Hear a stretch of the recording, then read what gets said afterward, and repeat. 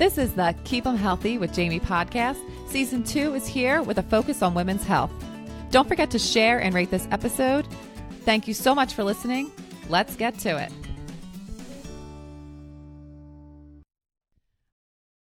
Hi, everyone, and welcome to the Keep 'Em Healthy podcast. This is your host, Jamie. Today on my show, I have a genetic counselor, Shannon Wheelock, and we're going to pick her brain about what a genetic counselor is, what they do, and how we can use them to keep ourselves healthy.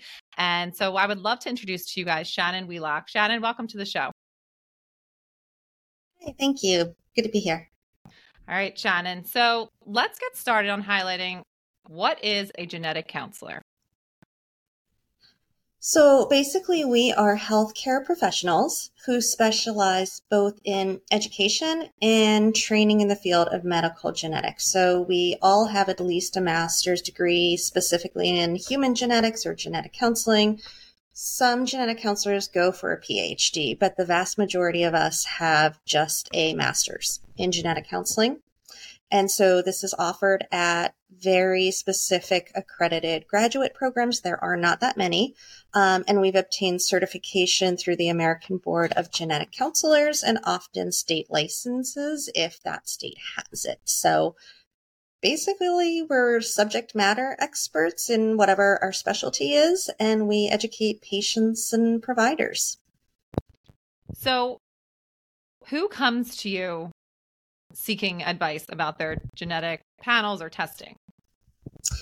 It could be anyone. If we specialize, just like doctors do.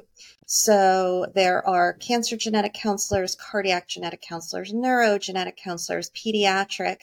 I specialize in reproductive genetic counselors. So I will talk to patients who are either planning a pregnancy or who are pregnant, and they can have questions about their family history. So if they have, for example, a brother with autism, a cousin with cystic fibrosis, maybe they have a significant family history of autoimmune conditions and they're curious about the recurrence risk, be it for themselves or their offspring, we talk about the causes or etiologies of these conditions.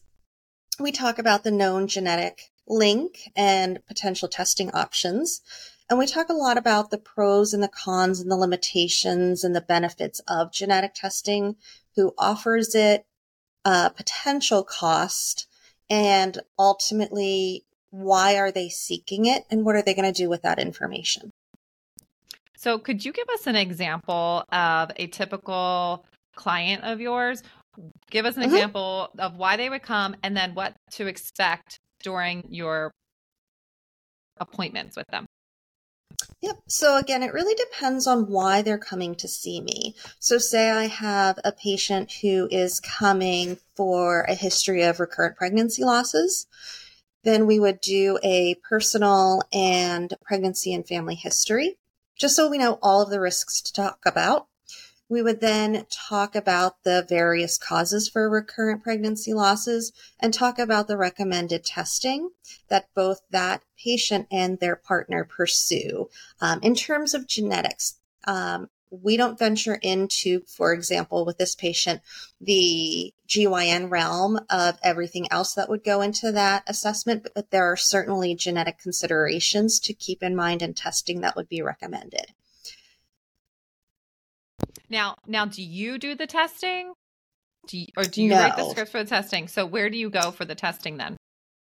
So to clarify, no, I don't conduct the testing, but what would happen is there's a couple of options. Either I would write up a summary letter. That patient would take that to their primary care or their OBGYN.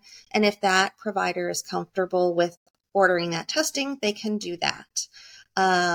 If they want me to do it, I can absolutely facilitate it. I would use a third-party physician to sign off on those orders. So I could order it for the patient because in many states, not all, but many, genetic counselors don't have the legal permission to order tests.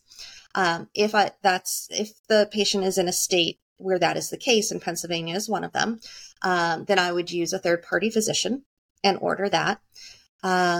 Another option is a lot of labs offer self-pay rate, or some genetic testing options do not are not covered by insurance. And in that case, I would walk the patient through the lab's website and have them order the test themselves.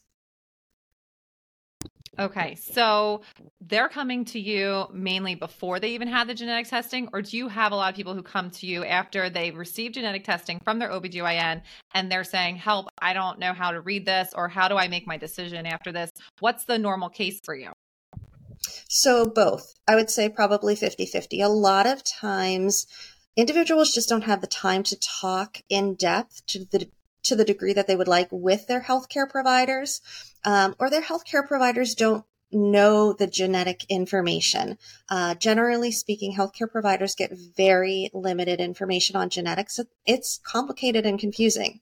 So if they want to know more about tests, for example, if I have a pregnant patient and she's questioning all of the genetic testing options that are available in her pregnancy, I would see her before that testing is done so she knows all of those options.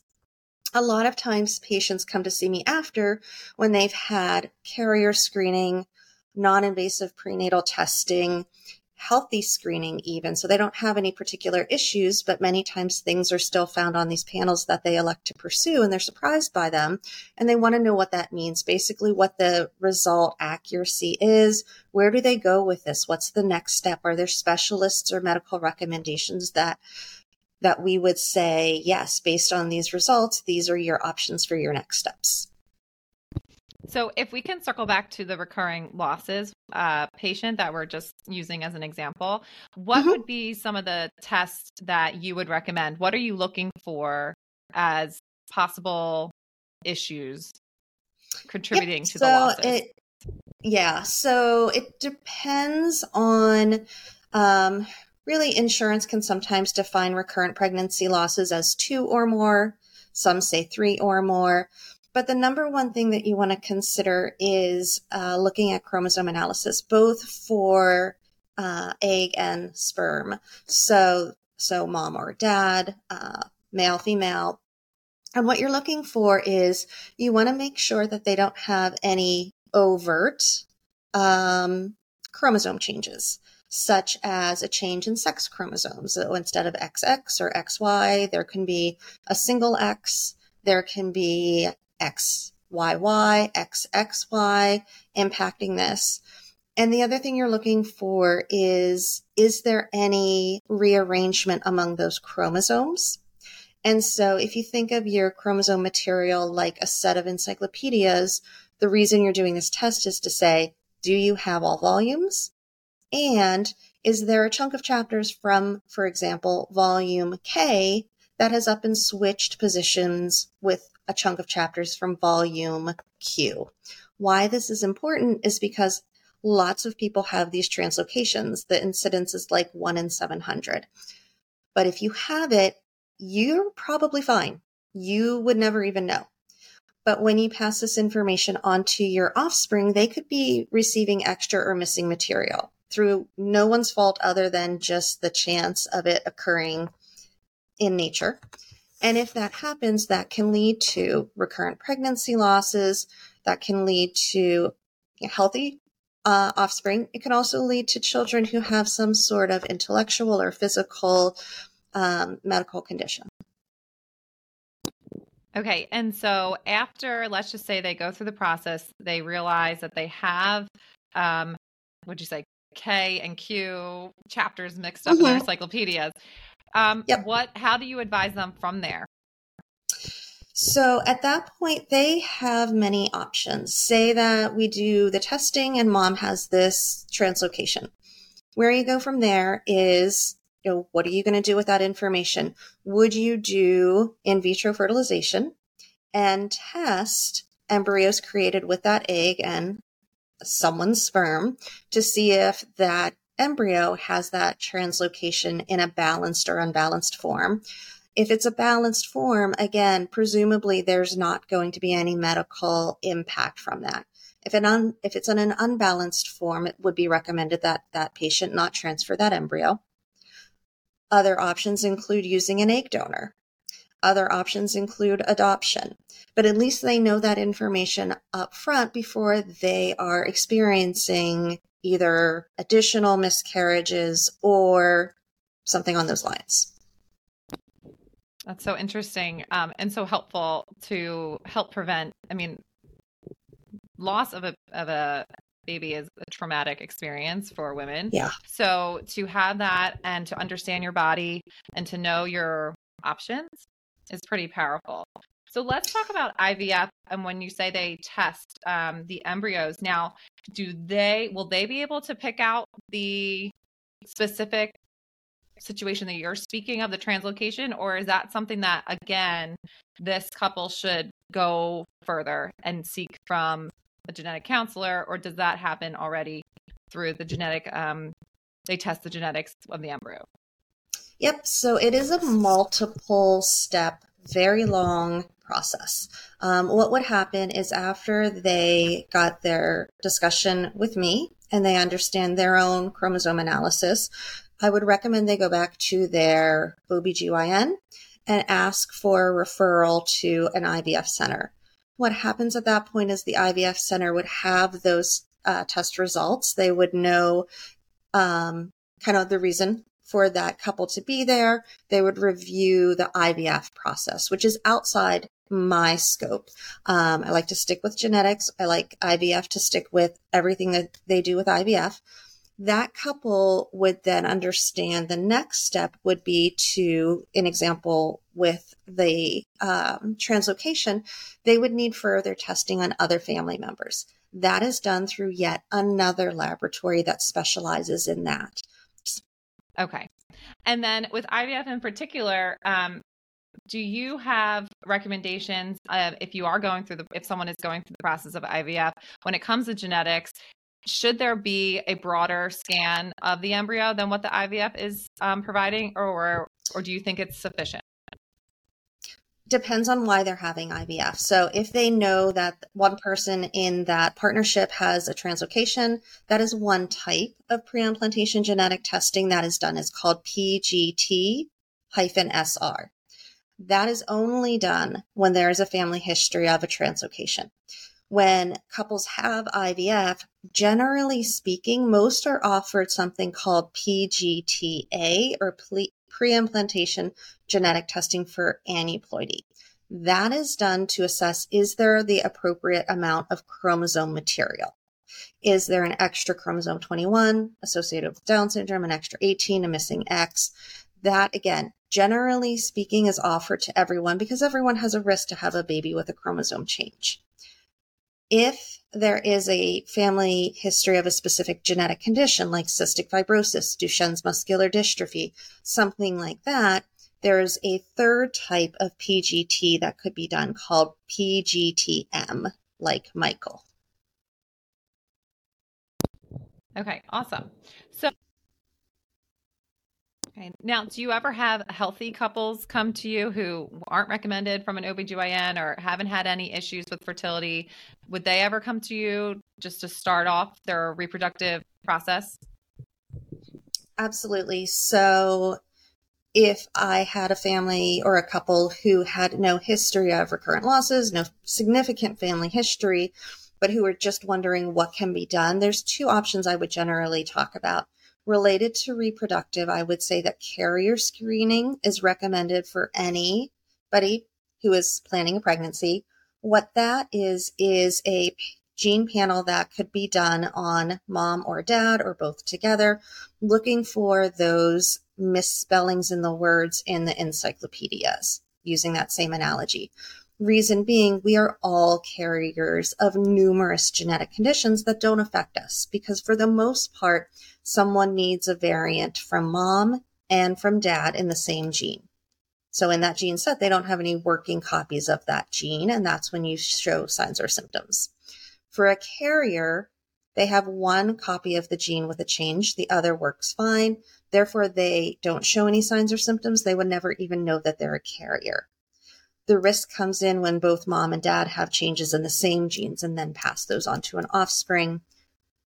Or for a female, if she has a change on her X chromosome and passes it to a son, then you would see whatever condition is associated with that change.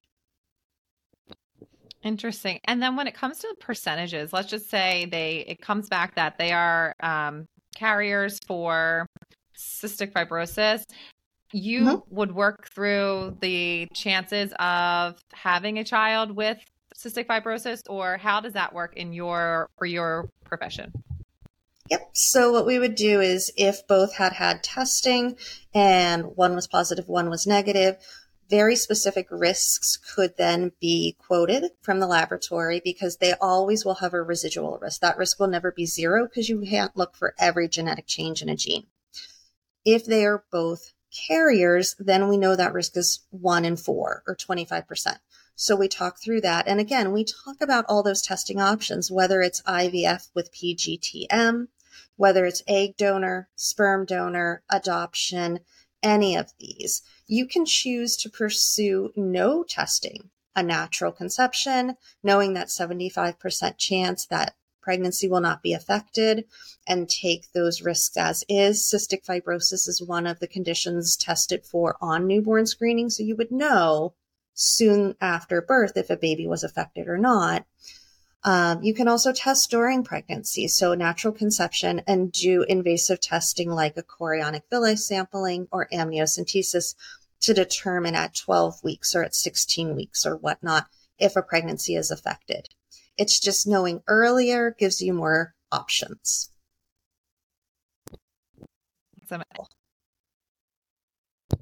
If you could explain, what would be some benefits for people seeking you out that you would tell them about when they come to see you? I think the biggest benefit in general for genetic counseling is knowledge. And so, again, a lot of times these individuals just don't have access to this information from their primary care physician, from their OBGYNs, from other specialists that they're seeing.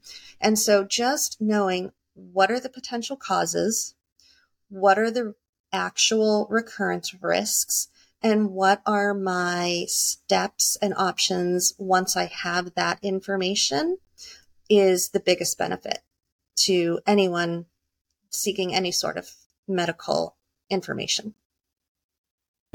Are there any tests that come back that you could actually lifestyle-wise change the outcome of the fertility process for them? Or is it all pretty like you either have this or you don't have it? So with fertility specific, you can't change a gene, but you certainly can then know this is the route that I want to take in terms of using donors, trying to conceive naturally, pursuing IVF. So it definitely affects medical management. But a lot of genetic test results would change medical management, even in the realm of healthy screening for someone who doesn't have fertility issues, who isn't planning a pregnancy, but just curious for themselves. If, for example, they're found to have a variant related to cancer predisposition or cardiovascular conditions, then they would change medical management, screening, monitoring to improve that prognosis. Okay, so when you do test, you can test for cancer or conditions during this whole entire process. You can, yes. So again, some people come just because, again, they don't have any indication that they're particularly concerned about. They don't really have a family history, or maybe they do. And we talk that out to say, look, there are guidelines to say when someone should really pursue or consider genetic testing based on a family or personal history of cancer, cardiac issues, or whatnot. Even if someone doesn't meet those guidelines are just that. They're guidelines. They're not meant to find everyone definitively. A lot of people still pursue healthy screening for genetics and are found to have these variants. And then you think, okay, you know what? I would never have known this otherwise. I have a BRCA1 variant, and that's going to significantly increase my risk for breast, ovarian, prostate, pancreatic cancer. What do I need to do now? And in the terms of breast cancer, if they're 20, they may seek mammography at a different frequency and at a different starting rate than if they were, say, 40 or 50. Okay. Okay. So is there anything else that you want to explain or leave us with in regards to reproductive genetic testing?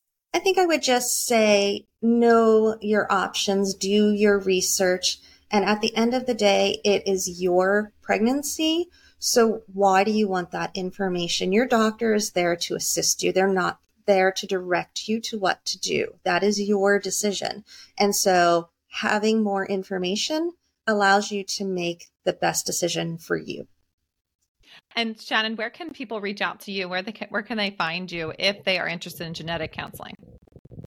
Yep. So I have a website that is www.storkgenetics.com. I'm also on Instagram, Facebook, Pinterest, and God forbid my daughter talked me into TikTok, all with Stork Genetics as the handle. Great. Thank you so much for your time today, Shannon. And everyone who's listening, if you resonate what Shannon was talking about and you're curious and you want to learn more about genetic counseling in the reproductive realm, please reach out to Shannon at Stork Genetics. And in the meantime, as I always say, you do you, stay well, and keep them healthy. Thank you so much, Shannon. Thank you. You take care.